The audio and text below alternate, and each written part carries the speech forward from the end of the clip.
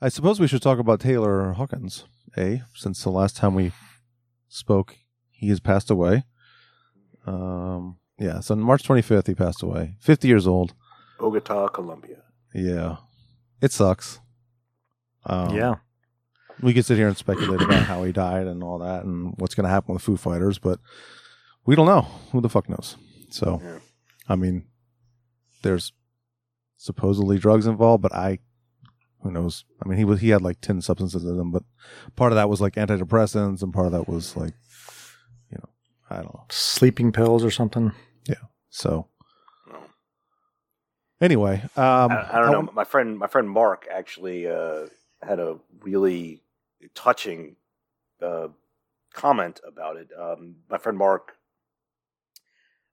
is an engineer at Bias Studios out in, I guess, Springfield. I don't know what part of the town, but he also works at Furnace Wrecking. He's the manager of Furnace.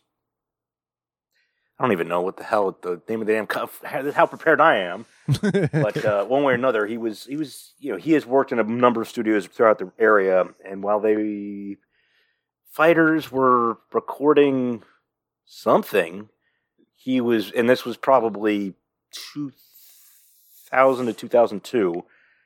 He actually got pulled in to just kind of assist and set up and get things kind of gauged. So whatever, and ended up sitting there and having a conversation with Taylor, who the lead engineer introduced him, was just like, "Oh yeah, he's a drummer, and you should check out his band." They had to talk about his band, and he's sitting there talking to the drummer of the Foo Fighters about his own band, and it's like, please get me out of this conversation. But he just commented that it was just an incredible experience to actually sit down with a guy that is flat out, made it to where all of us were, hoping someday and be having a legitimate conversation with a down-to-earth individual. And he just really commented how he cherished that experience, that, Taylor was a very stand-up guy. Also the fact that, Mark has been sober for, I'm not sure what year he's on, but comments that, hey, for all of you, we've all got friends. We all get involved in a lot of heavy shit that maybe we should be watching ourselves out for. We should all look out for each other. Yeah. See somebody going a little too heavy into stuff that they should be a little more careful with. Mm-hmm. Do what we can to help each other out. This kind of shit sucks. Yeah, absolutely. Yeah. Yeah, and I mean, not to downplay Taylor Hawkins' death, but poor Dave Grohl too, right? I mean, the dude went through losing Kurt Cobain, and now, I mean, and I think I texted you guys, but this has got to be worse for him, though. I mean, he was with this guy for, it was like a brother, and with him for 20 plus years in his band. I mean, in any interview you saw with them, like, you could tell they were tight. Like, yes, And absolutely. on stage, like, they had the chemistry on stage. It was like, those two guys were tight, so like Nirvana. Let's face it, you lost the singer, songwriter, frontman, soloist. If what we want to say, he did a solo, but one way or another, there was no way in hell that band could continue after. Right. This band. Let's face it, Dave. He's still there. They lost the drummer. Oh, it's the drummer. But no, there's a brotherhood that goes with all the shit that we get into. That you lose something that is that much of your fucking balance, that much of your fucking rock, that I mean, there's words can't fucking, I can't explain what the fuck it could be that he's going through, and it definitely can't be easy. Right. Well, I did want to play a couple of things. Before you got on, Keith, we were talking about, Joe was like, well, Everlong, right? And I'm like, well, technically he didn't record that song. So, like, was that a lot of people, when Dave did the drums? Yeah. The second album, which has Everlong and My Hero, and everyone's like, oh, those two songs, those are his best songs. I'm like, yeah, they're really good songs. And Taylor performed those songs a lot live, but he actually didn't perform them on the album. So neither did the drummer that was in the band at the time. No, he did not. Dave was like, I'll do it. See ya. So anyway, I'll play a little bit of this song. This is a Low. Some good drums here.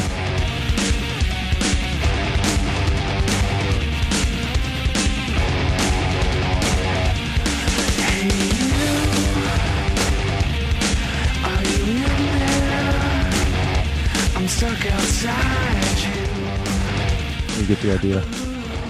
And then, Tim, you mentioned Run, right? Mm-hmm. Yeah. See? Yeah. I could tell.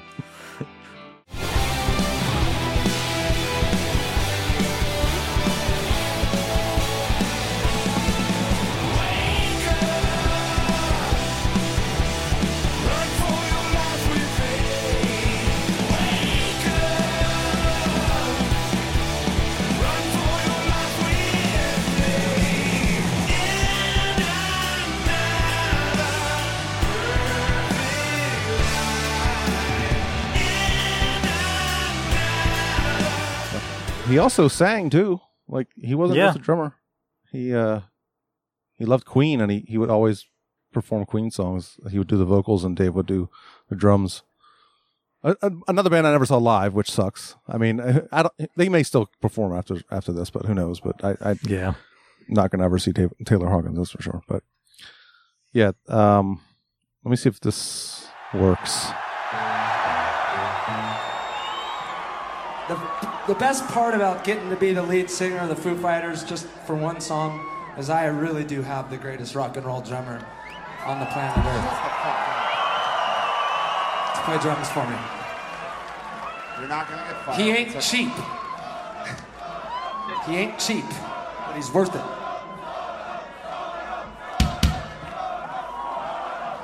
You're gonna get your solo, don't you fucking worry.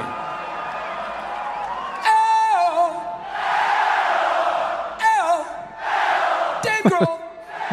Dave Grohl. Dave Grohl. I'm not gonna do that to you anymore. You wanna play a Queen song, Dave? No? Oh, there it is.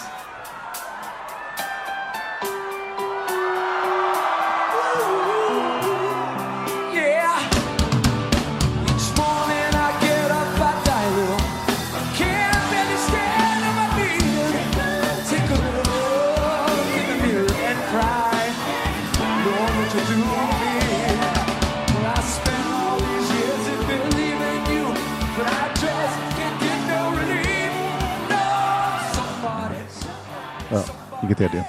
Yeah. It's pretty good. Yeah. Sucks. Yeah.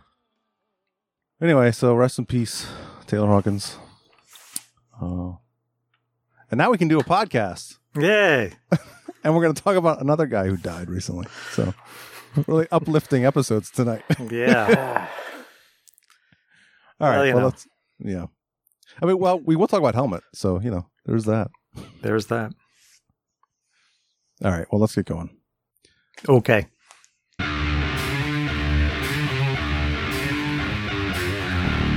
Brush your teeth with this. We could take the makeup off. I'll bet you we could take the makeup off and it wouldn't make any difference. You're crazy. We don't even take the makeup off? You're nuts. Mellifluous. What about the Alice in Chains action figures? Yeah, I've been making some of me for the chicks. Just a taste of what's going to happen to the rest of your stinking planet. Your civilization is obsolete, my what? Gee, we could take off the makeup. I mean, basically, when we started as a band. We started to play rock and roll, and that's what we could do. Without the makeup, I think you're nuts. I think that's good. Why do you want a shot to you anyway? Verisimilitude. Ricky, quick, will you try to take my photos? Let me see your cigarette lighter. All right, Ramblers, let's get rambling.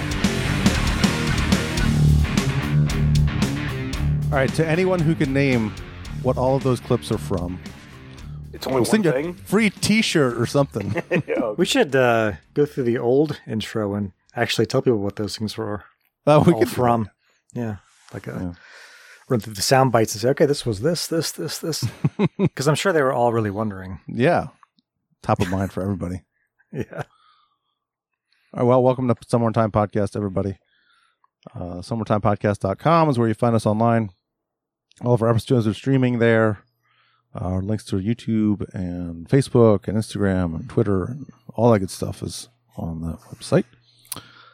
So I'm Eric. We've got Tim here. Yeah, hello. Joe's here. Yep. And Keith is here.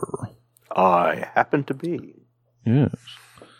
This episode, we are talking about 2 albums, actually. We're going to discuss Sweet Oblivion by Screaming Trees and Helmet in the meantime. Or is it just Meantime? Meantime, sorry. Yes. Meantime. In the Meantime. There's a song called In the Meantime. Yes. Okay. So we should start with Helmet, right? Because it's kind of the honorable mention, I would say. Maybe Keith doesn't agree, but I think they're the honorable mention of this one.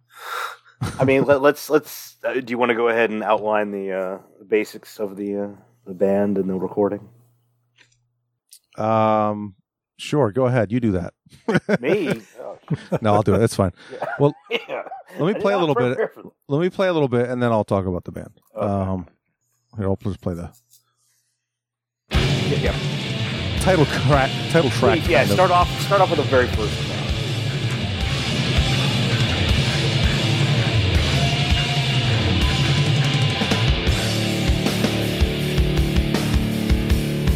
I think most people have heard this song. Yeah.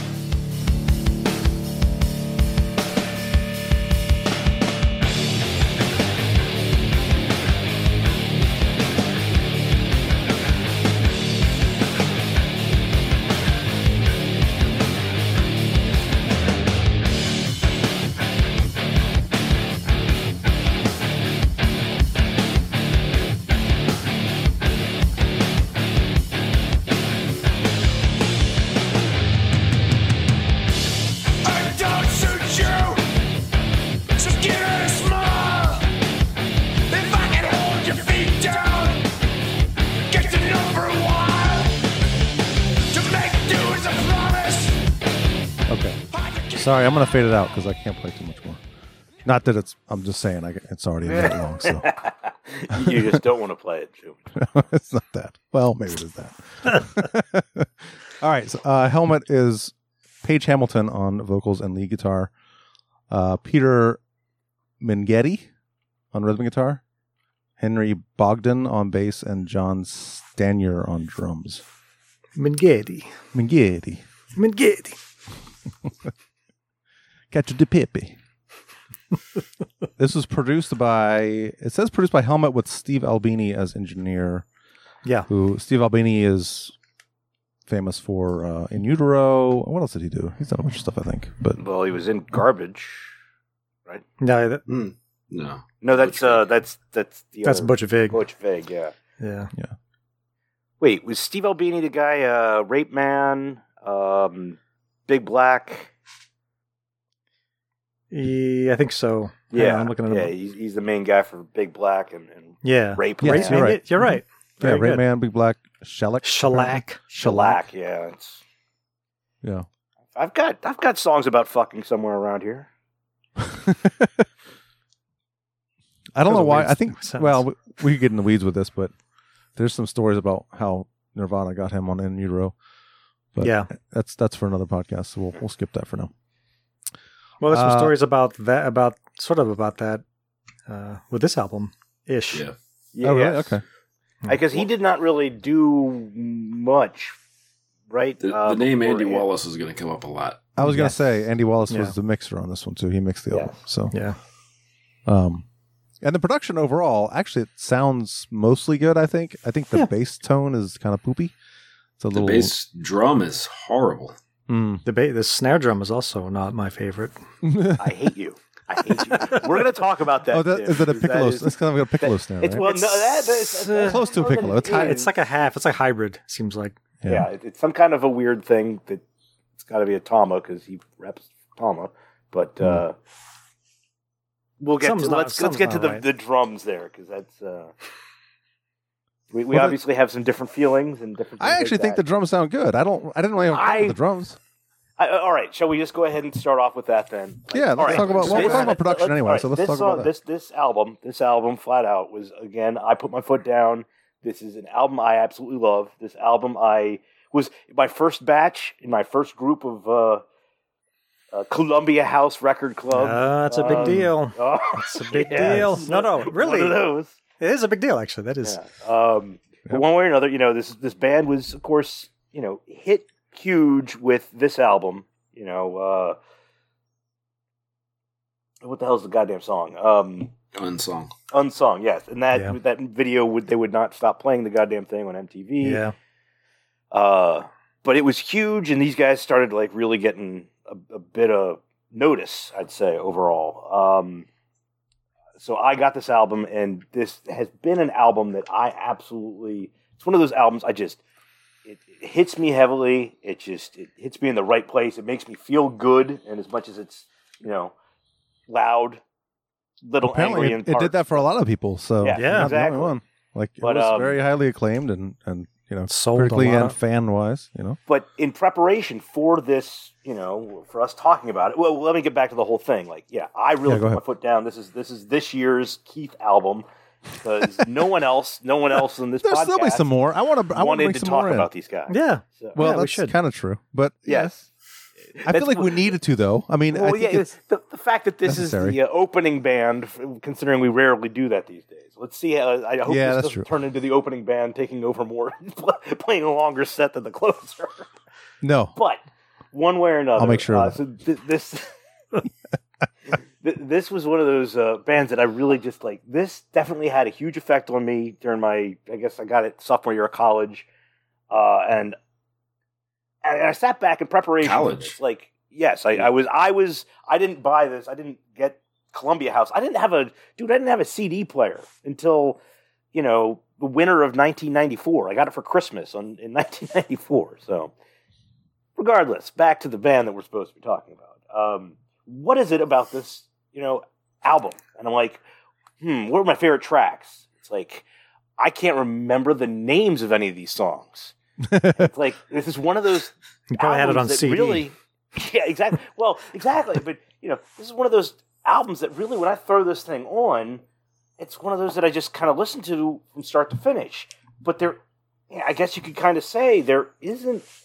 A lot of the material. It's not the same songs, not the same rhythms. But it's not a whole lot of diversity overall, I'd say. They're doing the same thing pretty much. If I don't, there isn't a whole lot of, different tunage or different tempos. Mm-hmm. Everything. There's tons of syncopation. There's a ton of beats. And when it comes down to it, that's kind of their signature, isn't it? It's like that da da da da. Yeah, they took the heavy part of a thrash song and just made a whole fucking album of it. That's pretty much what this is. But that's the whole thing. For me, like, when I sat down and thought, what is it that I love about this goddamn thing? It's that motherfucking snare. I fucking love it. The snare doesn't bother me. It's that I think the bass drum sounds terrible.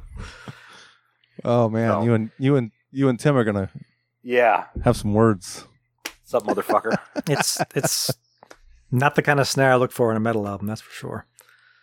Oh well, let's talk about that because Stanye or whatever is however you pronounce it. He actually came from kind of bugle corps. He didn't ever march, but one way or another, that's kind of where his original startup came from. And it never was trained on set. But let's face it, he mentions Pert and Bonham and all the expected influences. But when it comes down to it, like his stylistically, it's not as though he's doing anything different. But God damn it, I had all of his gear. He is a Tama drummer, and let's face it, back in early 90s, late 80s, after a certain other drummer popularized double bass. Who could you be talking Tama about? set. Tama became the motherfucking thing to get. Actually. Let's see here. But I do have a quote regarding, the snare sound. God, of course, I just... Oh, there was... Yeah, I may be able to find that as well. It's a weird thing. While you guys look for that, I can see why Clutch fans were a fan of this band. Early Clutch fans, like. Well, let me bring that up because that's another thing that I did not understand at all. Like when Clutch first came out, I'm like, holy shit, man, I fucking love Clutch. And all of my friends at college were like, oh man, they're just helmet wannabes. Huh? Maybe the first album. Sure, that first album, but not even. The EPs they're not they did before that. Well, I can hear the similarities. I think they're different bands. I like Clutch way better. They don't sound anything like I don't think. I hear the similarities with this album and like the first Clutch album. I'm not saying you're not going to take Last Tyrant and say that sounds like this. No way. No. But I'm saying like, Passive Restraints and like, the very first. Maybe it's a guitar tone. The riffs, the clutch riffs are so much more intricate than anything on this album. Maybe vocally, like because early Neil Fallon vocals are very similar to like this guy's screaming. He's got more balls than this guy though. Like he's got it. This guy when he's doing, I think he sounds more like a early Tommy Victor. Mm-hmm. Yeah, I can screaming. Oh yeah, I like this guy's vocals much more when he's doing that voice than when he does that wimpy ass. Yeah, definitely. Okay, well, let's talk about that because that's another thing. Like sounds like Ozzy kind of to me. It sounds like I can't sing, but I couldn't find a singer. Is he singing? It sounds like a lot of those times he's just talking. He is not singing in any way, shape, or form. He's just like, and that's when I went to buy some broccoli. And it's very interesting. Like when I just kind of try to analyze some of those songs, and it's just his style. He goes from like the angry, heavy metal, and then he goes into a little bit of a sing-songy, like it's imitating. And then I thought it sounded like Sabbath. He just starts not really in a key. It's just it's weak. I can't stand that voice when he does it. And Unsung that's all he does in that one. Yeah. Oh, play some of that. Yeah, I was going to say we can play a little bit of that because let's get into some tracks. The track. Oh yeah, hold on. Whoa, the tracks.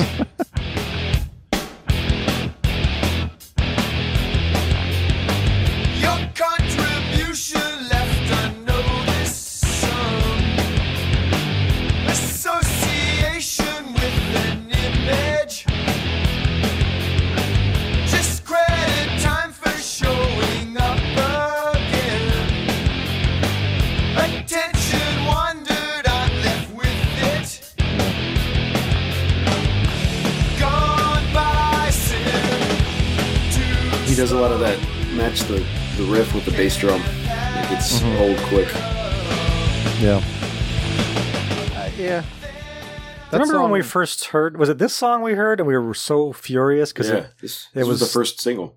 Yeah, and we were so mad because we were like, "That's Pantera." Yeah, we were so angry. It's Rise, isn't it? Yeah, Rise. Mm-hmm. Oh, we were so mad.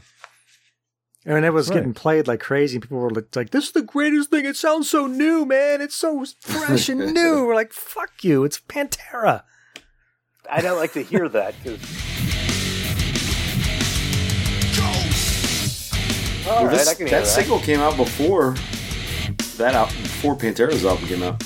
Oh, when did this come out? Pantera stole it from. It said that the single was released in '91. That can't be right. Though. That's not right. This album came out obviously '92. So yeah, and then Pantera came out February '92. February, so. yeah. In '91, a full year before the release of Meantime, Amphetamine Reptile Records issued Unsung. Yeah, I believe this was the track that Albini. Yeah, Albini. They recorded this one with Albini. And yeah, so I believe that's what kind of isolated this song. As I guess it got released before the actual album came out. And Pantera got their hands on it. Yeah, right, and they ripped them off because Pantera sucks. Yeah, that guitarist was out of riffs. The snare, by the way, is a half wood, half metal. Yeah. Oh, okay. Yeah. Interesting. But he actually mentions, I think last year, or who knows how many years ago, like I was commenting how I could swear it was a piccolo snare that he used. But he, let's see here, he stated he was never a fan of piccolo snares. The piccolo snares seemed to be missing the point. They were way too high and didn't ring, and he did not like them at all. And so he wanted the perfect balance between a nice ring and a much higher pitch. So he loved his Tama 14x6 brass snare with no muffling, whatever. I mean, I will say piccolo snare and like thrash metal doesn't really work. Piccolo snares for like 311 and bands like that. Yeah, exactly. That's exactly they mentioned, yes, the rap influence of the usage of it. Yeah. I didn't dislike this album. I thought it was okay. I didn't hate it. I did hate the guitar solos. I wanted to talk about that because what do you call those? They're not guitar solos. They're just like he's not even like trying. It's like let's talk about his guitar altogether before we get to the solos. Like it's all drop D, basic, easy ass power chords, which is one finger when you're in drop D.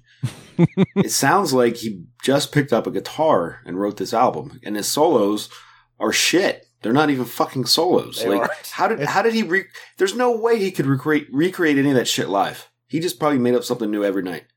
There's nothing going on that's remotely musical about those solos. No, and they're not in key. There's no, it's really bad. He's pretty much just matching his hand down, or he's not even tapping really. He's just he's slubbing. Terrible. I actually have. Did he just learn to play guitar before? There's a good example I have.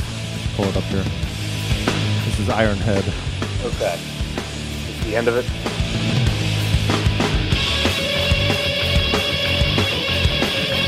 Yeah. What are you doing?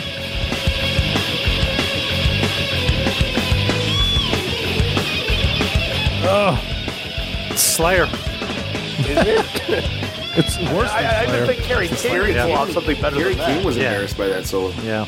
You know what sucks about that too is that part of the song is actually really good. Other than the solo, the riff's really cool. I like the drums there. It's a great part. It's the best part of the song until he starts playing that solo. And you're like, what? No, ruined. Damn it! And the song's short too. So for me, his soloing always just seemed as kind of like this, lesser part of the song that it doesn't really matter. Like when he starts soloing, it's like, all right, have fun. So then why even do it? You know what I mean? Yeah. Like, what's the point? Did they even need them? Yeah. No. They didn't. No, they didn't. Like, there's no point. Yeah. It would have been much better without. Yeah. It's almost like they felt like they had to, Yeah. Well, this is a structure of a metal song. A solo goes here, so let me do something. Yeah. Which... He had the. I mean, is it maybe it's some kind of like existential, like, oh, you need to put a solo here. Well, what do you guys think of this? Well, maybe if it happened once on the album, I believe that. Yeah, yeah. If he didn't repeat it over and over again, then... Can you play the solo for "He Feels Bad"? Let me see if I have. You have a time on that? Oh yeah. You know what's funny about that, Joe? My note for that song, 252. This might be the worst guitar solo of all time. I think the song title is in reference to this.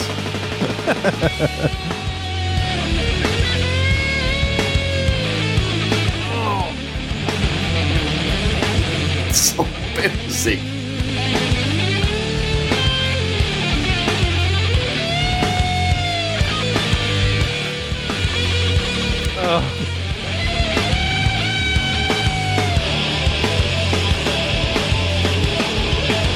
And he keeps going. More. Yeah.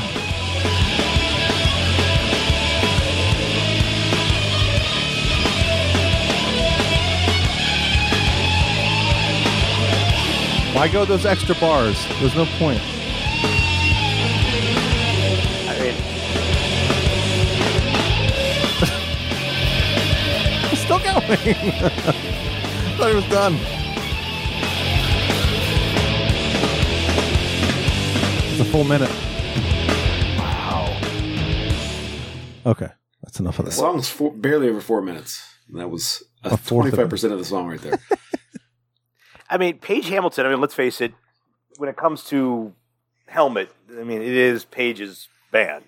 He is, singer, songwriter, soloist, front man. He had the audacity of saying that he's a soloist. How dare he? Well, the thing is when he first got this band together, he had originally moved to New York from Oregon to study jazz guitar at the Manhattan School of Music. So he comes from so he probably thinks it's like, ooh, this is like jazzy. No, it's bullshit. That might answer one of your questions, that it's more improv, that he is making it up at the moment or something like probably, that. Probably, yeah. But then again, it's a band I never saw live, so I don't know if he does. You're telling me that, did he go out there to study and he never went to school? Or what? Because it doesn't say he graduated, right? It does not. There you go. Yeah. There's also something about the guitars on this album where there's moments where it sounds slightly out of tune, and that was really irritating me too. Like, I don't have a good example off the top of my head. It's just like, I don't know. There were moments where I was just, what's going on? Yeah. So here's my question. Yeah. What the fuck does everybody love about this album? That was going to be my question. Was how was this so popular? And another question. I'm sorry to cut you off, Tim. That's all right. Go back, but how was this the birth of nu metal? Okay, that was the next thing I wanted to bring up because that's like everybody said. All the nu metal people cite this as like a enormous influence. What? I mean, they're drop D tuning. All right, drop D tuning, yes, because all of nu metal, that's all they ever did. But Hamilton himself is really displeased with this connection, and he's like, he states, quote, "It's frustrating that people write us off because we're affiliated or credited, or really discredited with creating nu metal and rap metal or whatever the fuck it is. We sound nothing like that." So, okay, all right, we're on the same page here then. Maybe it's the simple riffs. I think there's a simplicity to the riffs. When it comes to these guys, it's this, you call the riff simple at all. It's the syncopation that goes into it. I really feel that what I love about this band is, I guess you could kind of say the beat to it. I mean, it seems as though he changes up a riff a little bit here and there. It's nothing drastic or anything, but he's not doing the exact same thing throughout the entirety of a song. And that's to answer your question. Why does anyone like it? That's why I liked it. I also do like the kind of talking vocal styling because who the hell else was doing that? It wasn't something that seemed too common, and it fit in. I think more of the alternative side of things than any of the metal stuff that was going on. But for some reason, they were lumped into the whole Nirvana crowd of things. Like they were being touted as the next Nirvana by certain record companies. Oh, I did see that. Yeah, I which read is that kind of weird because that's not what it sounds like at all. But maybe that just like lump them into this, and people are like, "Oh, is this the next big thing?" Well, I mean, that's the biggest. Like, I read an interview with Page about that, and the band themselves are just like, "What are they talking about?" Yeah. And for the most part, they're like, "Well, fuck that. Let's see how far this goes, because hey, I'll take the money." So it led them. I mean, let's face it. When Betty came out, the album after this, that was being tweeted to be like, "Holy shit!" And I think it did. It got a ton of play there. I never really. It's kind of funny, as much as I really wanted to talk about this album. Born Annoying, their first release, their first EP. Yeah, fucking love it. That song in and of itself is easily my favorite fucking song by them, and they're really, I don't even remember the names of any of the songs on this goddamn album, but I mean, like I heard Betty, in college and stuff like that, and it was just like, meh, and nothing ever really stood out as drastic as this, and one way or another, back to Joe's nu metal rap rock thing, like, you are our expert, Joe. How does it go from this to the Nookie? Okay, so Limp Bizkit, is that the big? It's one of the many, I'm not really sure what nu metal is, to be honest with you. It's bullshit. It's a dumb label because apparently Slipknot's nu metal, but that's I don't think so. Guys don't sound a lot like Slipknot. No. I mean, the biggest thing when it comes to the definition of nu metal, a lot like Korn, so I don't know. Well, the biggest thing, like, I had an interview with what's his face from Sepultura, Max. Yes, Max. When Roots came out, that Roots was kind of the genre-breaking album that kind of started something new. That was beat generated. That was really more rhythmic about that style of things. And that is, as much as I'm quoting myself now, that's the one thing I love about this fucking album is how blast beat in your face. It's like you feel the drums more than you're listening to the guitars. I feel it's got a lot of groove. Yeah, it's got a lot. Yeah, of groove. Definitely. That's kind of what spawned into the whole nu metal thing. Yeah, I could see that. Yeah, I guess. Yeah, because nu metal is it's such a broad. You can't.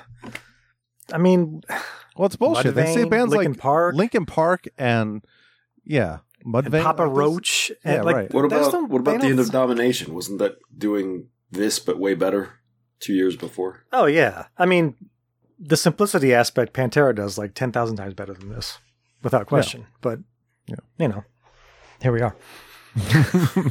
Well, yes, but, were any of them at the Manhattan School of Jazz? No. I do look for that in my metal songwriters. Yeah. Berkeley School of Music. Well, are there other highlights you want to talk about, Keith? I don't have much myself. I mean, there were some songs. I think. Let's see. What were some of my favorites? Let's see. You Borrowed wasn't bad. I thought it was pretty good. Yeah. Turned Out. I like. Ooh. I said that's probably the worst song. Is that the song where he says Downtown Julie Brown? Yeah. I was like, is he saying Downtown Julie Brown? Yes, he's saying. I looked it up and I was Julie like, Brown. He actually is saying Downtown Julie Brown. I can't remember. Nothing stood out particularly for me. I mean, that's the one thing. Like, I would really say when you really listen to this, I'm never going to remember any of the different songs because everything, the entire tone of the album, all kind of sounds the exact same. There's not a lot of differentiation track to track. And I mean, it's not as though the tempo changes much, It's one long, boring fucking song. It's a 37-minute boring song. But it's better than rap rock. So. Probably not all of it. Oh, well, you would know. Oh, man. I don't even know how I got labeled with that by Keith. I owned a Limp Bizkit album, and there's one reason I did. We all did. 3. Look, I think we all did. I'm going to say something. I'll do. Keith, you were going to fall out of your chair. $3 Bill Y'all by Limp Bizkit's a better album than this album. I bet it is. That's the one I own. So yeah, it's a good album. I like that. It's not a bad album. There's some really good songs on that album. I gave that away for free. Yeah, in probably 2009. The song Counterfeit. That's a really good song. Mm-hmm. That's a good song. Yeah. Well, we're not talking about. We'll probably eventually get to that. Maybe was that years 97? from now if we're still doing it. Yeah. 97 was it really? Yeah. $3 Bill Y'all. I think so. Yeah. Yeah, that's right. Holy 97. shit. I saw them in Utah in 97. Places. All right. Well, should we grade this thing? No, wait. There's more stuff. No, we got to move on. We got one real quick. There's a thing about the Steve Albini and Andy Wallace thing. Yeah, that is kind of interesting. Go ahead. Yeah. You want me to do it? Please. Okay, the song In the Meantime, it says the song In the Meantime was recorded by Steve Albini and later remixed by Andy Wallace. Wallace would make additional changes to the album. The contrast between his style of mixing, which involves, among other things, triggered samples and a cleaner, more polished sound, irritated Albini. Irritated. Yeah. And then later, familiar, yeah, when in negotiations to record Nirvana's In Utero, he stipulated a clause that would be added to his contract, stating that Wallace would not be allowed to remix the album, and that after he had mixed Nevermind, which was released 9 months before Meantime. So Albini's like, he's not allowed to touch this ever, ever. I think In Utero sounds better than this album, though. Oh yeah, personally, it sounds really good. Yeah. I mean, Steve Albini at this point is kind of legendary for how good he is in production. I don't know what else has Andy Wallace done. Oh, a ton of stuff. He's actually the next 3 albums we're talking about. He's done, I think, where he had a part in. He mixes a lot of stuff. He's like the go-to mixer guy. Yeah, exactly. Slayer and White Zombie, and I mean, there's tons of stuff that have Wallace. Sepultura, Ghost. That's right. The last Gojira album. Mm-hmm. and you can tell too that everybody is jacking off over. Which one, the Ghost one or the last Ghost album? Yeah. He did. He's got a lot of Ghost credits. Yeah, he did Meliora, but I'm not sure if he did the new one or not. Well, he did. Did he? Okay, he did. Yeah. Yes, I'm just exposing the fact that I don't know anything about as well. He kind of has a good sound. Thing you're on this podcast. He's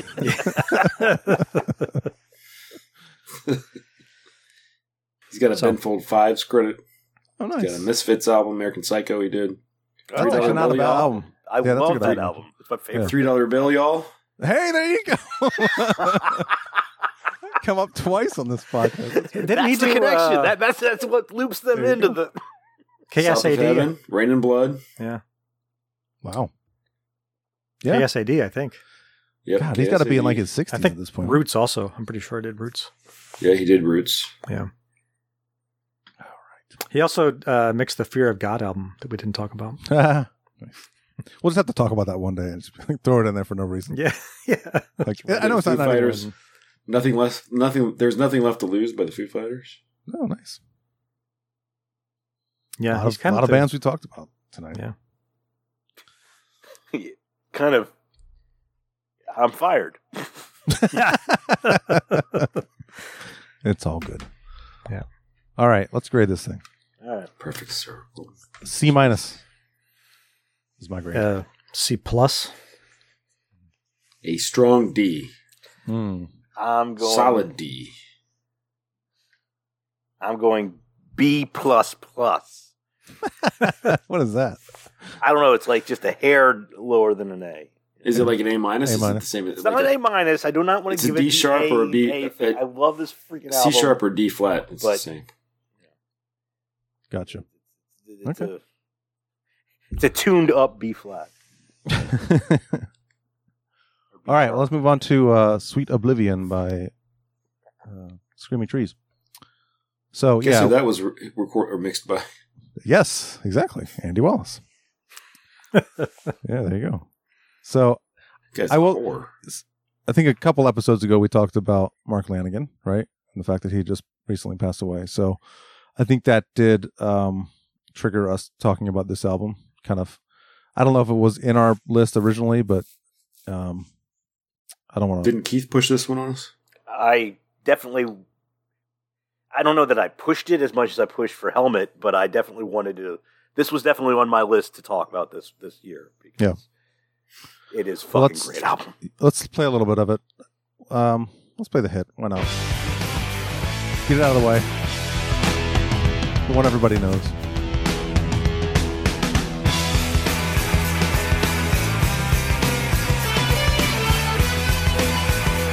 The one Joe and I have played about 1,000 times. Oh, I'm so sick of it. I forgot I did. Joe, you have a drinking problem. No, I just didn't need to remember it.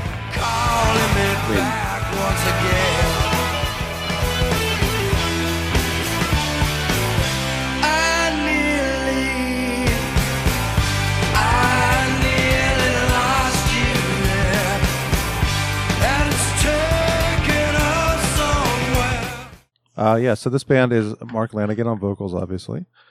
Gary Lee Conner on guitar, Van Conner on bass, and Barrett Martin on drums, who also played drums on the Mad Season album. Yeah. Cool. And this was produced by Don Fleming, but mixed by Andy Wallace, engineered by John Agnello. But yeah, the big thing here is another Andy Wallace album, mixed by anyway. Production's pretty good. Mix sounds good. You know. I think the drums and bass are way too low in the mix. Really? Yeah. I love how much the hardware comes clean. Like, I really feel that, like, you know, the use of the ride, the use of the drum hardware, I think really comes out very clean and very distinct. You know? Yeah, I was impressed with the drummer, for sure. Yeah, he's really good. He's quite good, yeah.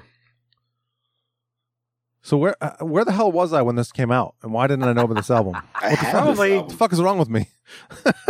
I think we heard that hit song, and we're like, skip. I had the album, and I played it maybe once or twice. Because that song doesn't sound like anything else on the album, I don't think. Maybe I just heard it 18,000 times, and I'm like, whatever. But yeah, it's way more poppy than anything else. It's super poppy, yeah. It's like, you know, it's very poppy. It's funny because that album, that song was on the single soundtrack, right? Yeah. So, yeah, we heard it there too. Which I'm guessing the single soundtrack outsold this by a lot. Probably. I'm sure. Probably it's probably sold a lot, right? This is probably their biggest selling album. I'm sure it is. It definitely was the biggest selling. I mean, that's another big thing. Like, everyone talks about, the rise of alternative. Well, these guys had been around for like years before Nirvana even formed. And I remember seeing an interview with Lanegan where, and I don't know, as much as, it sucks when people die, but, he just always seemed to come off as this arrogant rock star. Like, really? Like, he was talking about, like, how, like, oh, yeah, when we were playing shows back in, like, 88, Kurt Cobain knew who we were. Yeah, man, he was really trying to get in on, like, what we were doing and blah. And it's like, shut up. What are you, like, really? You need to be like, oh, yeah, Kurt Cobain was trying to be like us. Like, why don't you take a step back and realize they were a lot more successful than you. Sorry that you were the big rock star back in 1988 when nobody knew who any of you were. But I don't know, that interview always rubbed me a little wrong. And also in the breakup of this band, and like I'm fans of these guys on Facebook, and they don't really get into too much of the specifics, but the brothers. And I don't know. I've been through a number of band breakups myself, and they're never the easiest thing in the world. But especially when you have some success, as much as these guys did, they weren't they weren't in the front wave of the alternative scene, but they definitely, were on, the second wave. They've kind of followed up after all the big ones. And these guys, maybe never hit as, never even came close to as large as Nirvana, Soundgarden, Alice in Chains. Yeah, no. They're like the Exodus of the Exactly. They aren't the big four, but if there were five, they would be part of it, Right, exactly. And deservedly so. I'd say, like, I think Tim, you had commented a year or two ago that there was one of their earlier albums that I think you wanted to do. Is that true? I don't think so. Okay, never mind. It may have been me, actually, because I own Dust with their 96 album, which I really like, which is another reason why it's crazy that I never went back to this album. Like, I own one Screaming Trees album, and I liked it a lot, but I never took the time to go back and say, well, let me discover their other stuff. And I'm like kicking myself going, why the fuck didn't I do that? Because this album is fan-fucking-tastic. I love it. Like, I listened to this album, we had a run of albums that we've been listening to for these next few podcasts, and this one I've listened to way more than any of the other ones. Like, I just kept going back to it. Like, it's great. The one I remember, and I wasn't the Screaming Trees album. I don't even know which one it is. I remember I was in band class, and I was talking to my saxophone player, Dave Paul, and he's like, "Oh man, yeah, Andy, who's a friend of ours, a tuba player, talking me up this Screaming Trees, man. We got to check this shit out." And I'm like, "All right, man, definitely." And then I never did, and I heard this song and eventually got this album. Let's see here, I think bought this album at a Hurricane Katrina benefit. They were having a big kind of flea market thing, and I'm like, it's like 06? Yes, exactly. Huh. Wait, that was 06. No, it was 2008. Haiti. Maybe it was a Haiti earthquake. Yeah, 2008. So, yes, I finally got this thing, 15 years late. But God damn it, I this is another one of those albums that, like, I love throwing this thing in and listening to the whole thing start to back. Start to finish. Yeah. Front to back. Whatever the hell words I'm trying to fucking say. I'm not even drinking anything right now. God damn it. Well, to me, Mark Lanegan makes this album in a lot of ways. Like, the musicianship's really good too, but like, and maybe that's why I liked it so much, because I remember Joe last time said, he's almost like a Jim Morrison if Morrison could sing a little better, which is pretty dead on. And I'm a huge Doors fan, so maybe there's a connection there. But yeah, I think Mark Lanegan was a fucking awesome singer. Oh yeah, nice. Deep showed his range on this album really well. There's a lot of good songs where he's like way in that lower register that he's always doing, but then he gets up there higher a little bit. He's got some range, man, or more than I knew. So, and he can do like vibrato really low. Like he isn't just.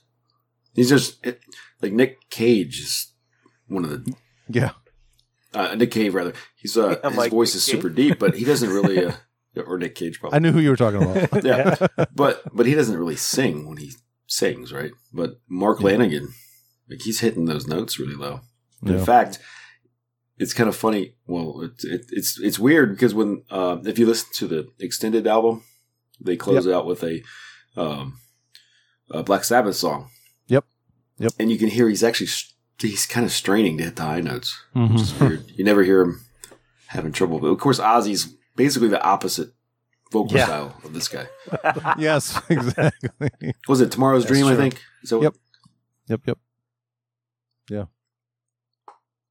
I can play that now if you want. A little bit of it, anyway. Yeah, I didn't hear it.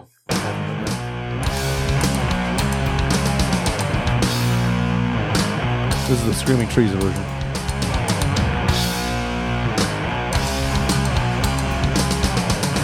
We get to the singing.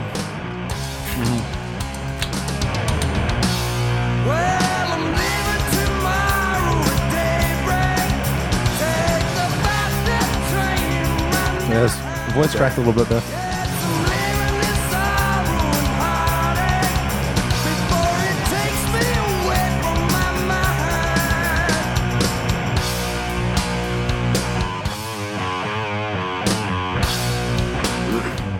Play a little bit of the original too if you want to hear it. We should have talked about that album last year. Yeah. We'll just have to do a run on Black Sabbath albums one of these days. Get Tommy Victor on. Yeah, exactly.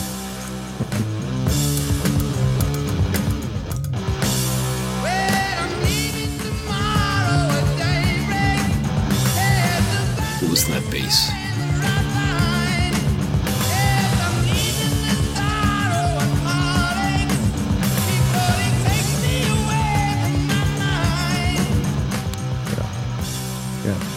Interesting how that works both ways. You know, his voice is so high, and Lanigan's voice is so low, but it still works either way. Yeah, that doesn't always work that way. No. I'm surprised they didn't tune it down even more to help with his vocals. Yeah, I think they're playing the same tuning. You know the previous. Oh, go ahead. Sorry. No, you go ahead. The previous album by them was produced by Terry Date. Did you know that? What? I think that's the one that Keith liked. Uncle Anesthesia. You were talking. Is that the guy that brought it to the plate and made it sound great? This is one of the same. Yeah, Uncle Anesthesia was produced by Terry Date. Wow, surprising. Yeah. I tried to listen to that one. It's not as good as this one. Different drummer. Yeah. Maybe that fucked it up. Is it a different drummer? Never know. On the album before this, yeah. This is the first album with Barrett Martin. Why does he have a first name for a last name and a last name for a first name? He's got two first names. No, he's got two. They're backwards. Two last names, yeah. Oh, I see what you're saying. Yeah. That's funny. I was going to say that the album opener is really good. Oh, yeah. It's probably the best song on the album, I think. Mm-hmm. No, actually, no. Julie Paradise is the best song on the album. That's really good. Butterfly, I like a lot. Yeah, Shadows of Season. Yeah. Whoa, the tracks. Exactly. We're talking about them, so yeah. No One Knows is really good. They're all past. I don't know if I had a favorite. That's a good question because I went like. This is a great freaking album. Let's face it. What's the worst song on this one? Well, Nearly Lost You. Tim, all of the songs on really think that's this album? Yes. Tim, that song all... sucks. What? Ugh. What song? Nearly Lost You. I still like that song. Good song, man. What's wrong with you? Tim, listen to me. All these songs are bop. No. They're A-bop. They're A-bop. A-bops. They're bops. They're a bopping slap. They're bopping slappers. Bopping. I can't even bop say slapping bangers. Bop slap. Yeah. That's the name of my new swing band. It's Bop I was Slapping Bangers. Furious when I saw people saying that. When they said Sepultura is a bop, I was like, someone needs to get punched in the face. Right. Fuck you. All right. I'm confused. Be a blitzkrieg Our bop. listeners are going to be confused. Somebody explain what the fuck you're talking about. I saw a video on Reddit of these like chickens like doing this crazy, it looked like a mosh, and somebody put Roots by Sepultura to it. So it was perfect. It was like, I didn't know there was sound to that. Okay. Yeah, that was the point. Yeah. I couldn't get the sound to work. I thought there was sound here. Yeah, anyway. And the comments were like, this song is a bop. Who is it? And I'm like, that's Gen Z talk for it's. Tim went down on an angry old man rant. Oh, I was so mad about that. I don't know why. It's not a bop. How dare you call it a bop? Back in my days. I mean, we used to wear our trousers. Get off my lawn, the wind. You can't use the word bop to describe metal. How dare you? What about the Blitzkrieg bop? How dare you? I'm going to get my galoshes out and it's metal adjacent. Stomp over to your house. Dare you? You hooligans. I like Dollar Bill a lot and More or Less. I think those were two of my favorites. I must be the only one who had songs that I did not like. Julie Paradise. That was awesome. That song's great. Especially the ending is really good. Yeah. Yes. I mean, that. Yeah. Oh, Troubled Times is another one that's one of my favorites too. What's the song where Jesus is knocking at his door? Which one is that? Yeah, love the chorus of Troubled Times, man. Yes. I put that play some goddamn music. Yeah. Yeah, I'm all over the place right now with the tracks. We don't need to go track by track. I mean, no, just play something, man. Troubled Times. Let's play a little bit. A bop. Yeah, it's a bop. Oh, well, actually, you know what? It's funny. This song sounds like Artificial Red. That's exactly right. It's the same exact fucking drum beat, actually. Listen. A little bit slower, but listen. This is Artificial Red, by the way. By and then I'll play Troubled Time. Yeah, by Mad Season. So they ripped each of themselves. Yeah, same exact fucking drum beat. It's just a little bit faster. A little faster. A little faster. A little faster. You know my word ain't the best. The riff is almost the same too. Oh, right, yeah. But it changes. It doesn't stay like this all the time. In fact, I'll fast forward a little bit. Get to the chorus. I stood and I watched you until I'm gone. You'll sure cry some more. I stayed at a cigarette.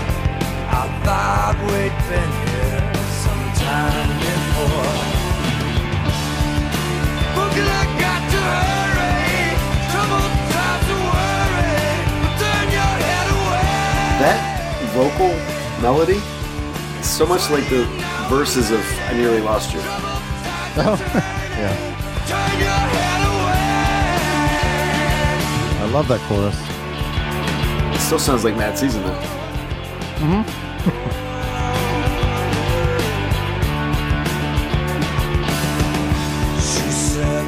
And this is a song where he says, "Shimmy on down, baby." And most times I wouldn't like a song where the lyrics are "Shimmy on down, baby," but he makes it work. Shimmy on down, baby. It's a bop. You can say a lot more with that voice. You can get away with a lot more. Get away with, yeah, definitely so. Yeah, I mean, if Ozzy were to be like, "Shimmy on down, baby," right? Yeah.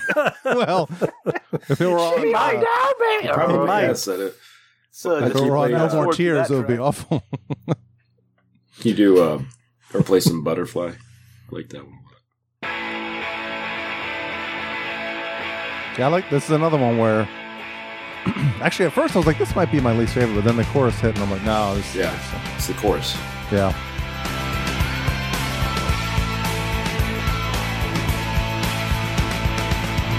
Changing memories that fade away.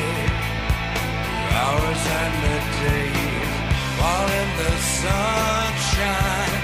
Very Jim Morrison. Kept you on my mind. Cry, cry, butterfly. Round ways that you're going to die. Cry, cry, butterfly. That I'm thinking I wanna go home. Yeah. Very good. Very, very good. And the next song sounds very 60s. Like it starts out, you're like, ooh, it's like 60s rock. Yeah, do the beginning of Celebration Fast. Yeah, that's what this is. I love yeah. the vocals at the start. It's like something you hear in Austin Powers. This is for footsteps approaching the night. They keep them ourselves moving and do what is right. Good bass in this song.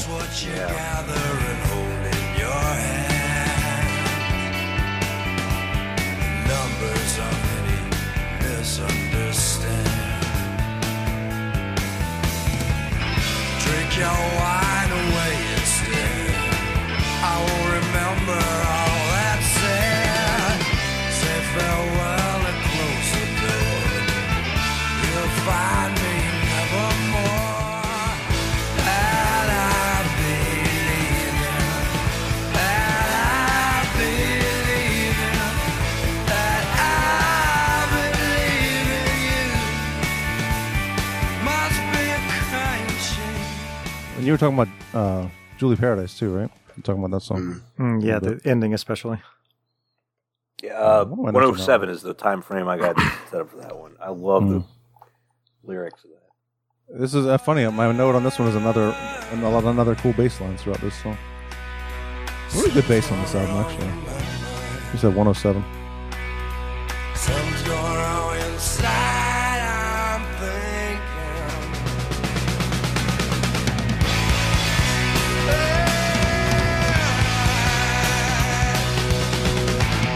Your little mother cried, sent home a bullet for the family. That's how your father died. It's cool drums. Yeah. Lonely man. Something's going wrong in my mind. Something's going wrong inside, I'm thinking.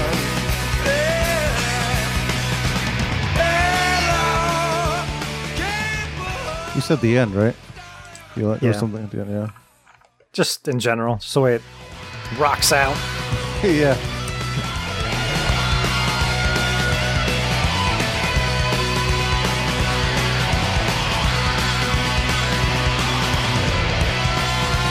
Yeah, there's a very last song on the album. It's a very very good closer. Yeah, I feel like they finally let loose because there's times where I'm like, guys, let's go. Come on, pick up pace a little bit. Yeah, let's get going.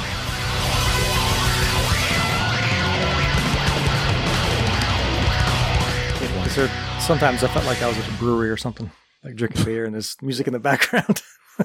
It's not a very fast band. I mean, tempos are not very mellow, and I'm like, let's go. Yeah. But yeah.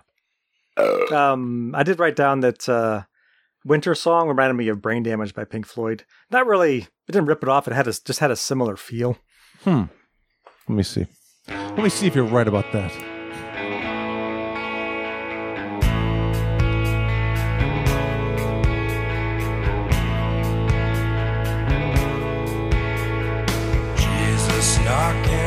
This is the one Joe was on. Yeah. There's an acoustic version on the extended. Yeah.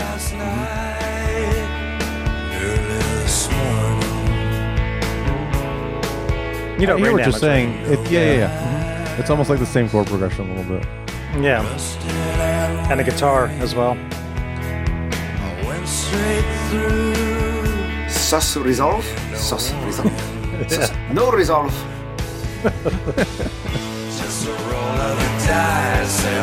Not that part. Right. I understand. Yeah. The whole kind of plucking the. Yeah. They play some. If you just start Brain Damage, it kicks off. Yeah, play a little bit of that. Got the brain damage.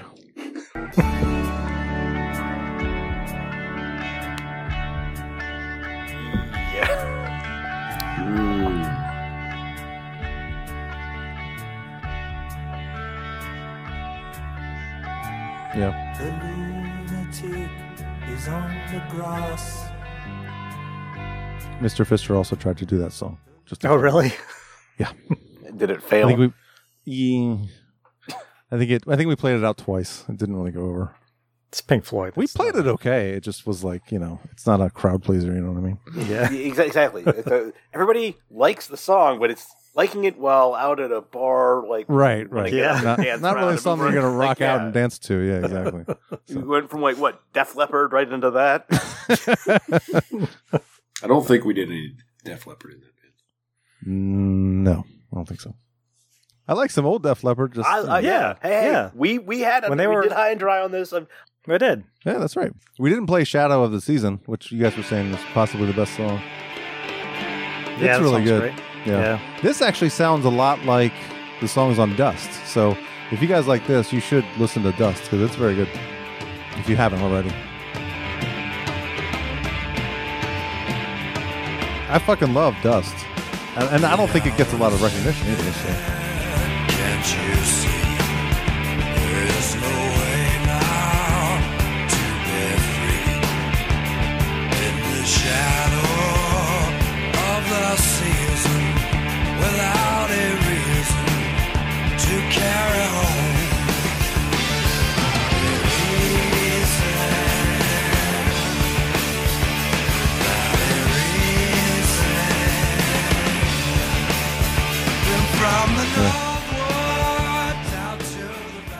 I'll fade it out there. It's great album opener. Yeah, right off the bat, I was like, "Oh, this drummer's really good." Mm-hmm. I mean, the musicians are great. The vocals, just let's face it, he does a lot of things that no one else really does as well as he does. Mm-hmm. Yeah, distinctive voice for sure. And the guitar stuff is like the guitar is good. And they're not doing anything too fancy. Like there's no super crazy guitar solos. The crazy guitars that just doesn't work in the whole alternative grunge thing. Right? Yeah. Maybe Jerry Cantrell, but Chris Goss is credited with backing vocals on the next album, Dust. Oh, really? Interesting. Wow. Yeah. Quite we didn't mention there's a song called "No One Knows" on this album. Yeah, that's right.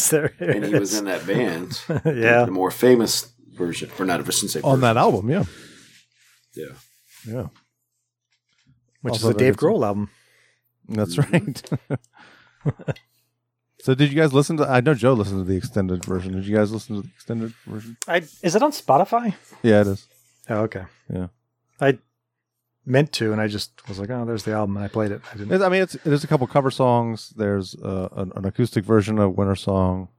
I really like If you didn't know it was an extended album and just kept going through, I don't think you would know the album. Well, that first one, the one that's not Mark Lanigan singing, is that's true. Yeah, that one obvious sticks out. Yeah, that's not a bop. No, I really like this cover though. It's like an old, really, really old, like Western.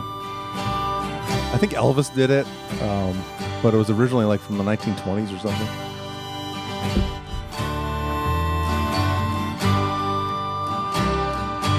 It's like a gospel Western or something or other. Sounds like a Johnny Cash. Yeah, that's exactly. I think Johnny Cash did it too, actually. Actually,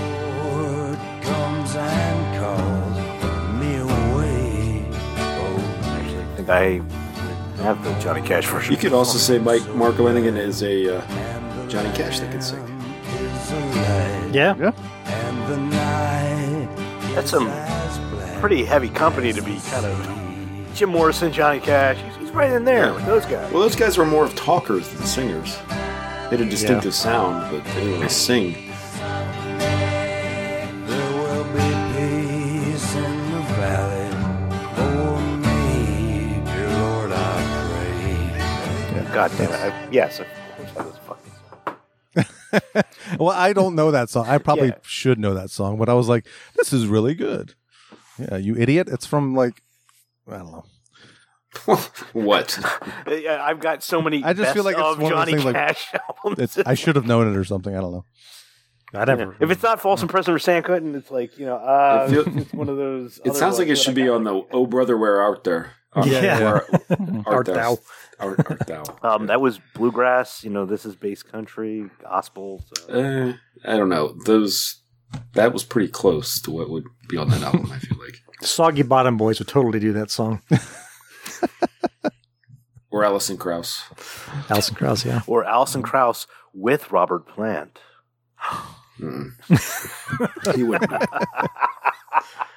He would burst into flames. Okay, well, what else do we have on this? Talking about his lemon in the middle of the song. What's up? Anything else on this album? It's good. It's very good. Yeah. I recommend it. It was, like I said, like I feel stupid for waiting so long to actually give it a true chance, you know? Exactly. I know. I'm like, what the hell was I thinking? Well, we were so metal back in the day. That's the whole thing. I mean, let's face it. That's very true, yeah. I think that's, I mean, ish. Like, we like Pearl Jam and whatnot, but this was just not quite. You know. And as much as, let's face it, the one overplayed song, well, really the only song I think that ever got radio play from this band at all, Tim, for whatever reason, hates. But sucks. It doesn't suck. It's a good tune. No, something you suck. But one way or another, let's face it, the popularity of this band really kind of rose as, alternative or whatever you want to call it was, alternative didn't last, that long at the height of, everybody's. You're talking about like grunge culturally, type of a term? Yeah, like the whole, like it was like, holy shit, and then it kind of faded out fairly quickly. As much as all those bands stuck around had lengthy careers and everything like that, it wasn't like, in 1996 we weren't like, oh man, the new grunge band, and they waited for whatever reason. It took them 4 years to put a follow up album, which I'm sure was a huge part of their eventual demise. They didn't capitalize on that's true. What was going on at the time. Yep, that's very true. Stupid idiots. Thankfully, we all ended up at rap rock. These guys were the start of nu metal. I don't know if you mentioned that. You can really hear it. Them and Helmet, like, It's like when I hear Limp Bizkit, I think, that sounds like Helmet and Screaming Trees together. And Andy Wallace mixed it. Oh. Yeah, that's right. Andy Wallace is actually the reason for nu metal, apparently. That's right. He invented it. He's the Dave Mustaine of mixing. Well, he actually wrote all of Dave Mustaine's music. Well, Dave Mustaine invented mixing, so I don't know. Dave Mustaine invented bops. He did. He invented slapping bangers. I don't think he's going to come on this show ever. Mustaine? Well, he invented the track. Mustaine, yeah. Do you want him on this show? I don't want to talk to that guy. What's up, guys? Hey, if we can get him, I don't think you. I don't think I'd turn him down if he said I want to be on your show. No. That's not happening anytime soon, so I'm not too worried about that. Meet the real me. I mean, who else has been leaving you messages, Eric? Oh, I'm turning him down left and right, all the people who want to be on this show. I still say Mustaine was our only 1-star review. On iTunes. iTunes, we have all 5-star reviews except for one, and there's one 1-star review, and I know it was Dave Mustaine. Mm-hmm. I'm sure of that episode. It was him? I know it was him. I'm sure of it. You sure? He looked the IP address up, and he found out it was from Dave Mustaine's house. Well, he did invent the internet. That's what I'm saying. He would know. He invented everything. How could he not know? I was trying to make this off-color remark about him. Even cancer. And you failed. This guy, let's get out of here. All right, let's grade this album, shall we? Okay. Who's going first? A. I think we already had 2 A's. I'm going A-. That's my, I said A-. I think I want to do A-. I forgot about this, even though we just talked about it. A-. It's B- for me. Ooh. I wasn't as into it as you guys were. Mm. I liked it, but I wasn't blown away. Well, it sucks. It doesn't suck. That's basically what you just said, Tim. No, I did not. I would say, just to reiterate Eric's comment, like, this album makes me want to hear more from that band. Yeah. I really think that this, as much as everybody, we've already reviewed a few or a couple Soundgarden albums. We've done 2 Alice in Chains albums. We could have done more Screaming Trees. Yeah, we could have done 91. Yeah. Now we have to wait till 96. Damn it. Yeah, that I don't think 2096. If we're gonna. Fuck. That's a long wait. I'm tired, boss. All right. Well, I think that's it, right? We're good? I'm good. Sure, right. I'm good. Other comments or no? All right. Well, for Keith and for Joe and for Tim, I'm Eric saying. Thank you. Good fucking night. Sorry for the cursing. I tend to curse. I say stupid things. Energy, aggression, power. To sum it up, it's a vulgar display of power. Sometimes I think you drink just a little too much blood. I'm sorry, I'm going to PA. Bloodaholics Anonymous. Cut out. Cutting it up big time. They are miserable slaves of Satan. Some country code,